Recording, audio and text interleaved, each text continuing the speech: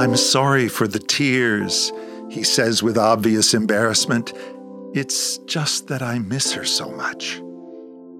He shields his eyes like the toddler he was 60 years ago, perhaps again imagining he can't be seen behind his hands.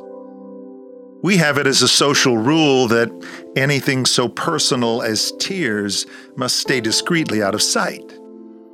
Others feel uncomfortable, we think, imagining that even those who know us well expect us to be dry-eyed in the face of loss.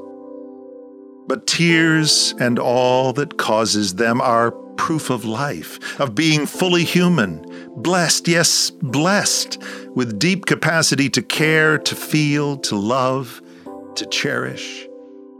Our losses are no less a part of us than all our victories. Those who truly love us never struggle when we weep. The shortest verse in all the Bible, Jesus wept, gives us the longest view of who he is. This high priest of ours understands our weaknesses, for he faced all of the same testings we do. The prophet called him a man of sorrows and acquainted with our grief. He doesn't only preach from mountaintops, he sits with those who grieve, holds those who weep, heals those who hurt.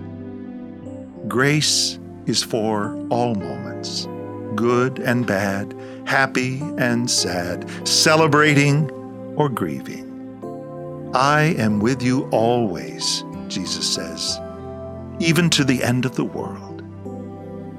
Accept the company of one who never was afraid of tears, and stay in grace.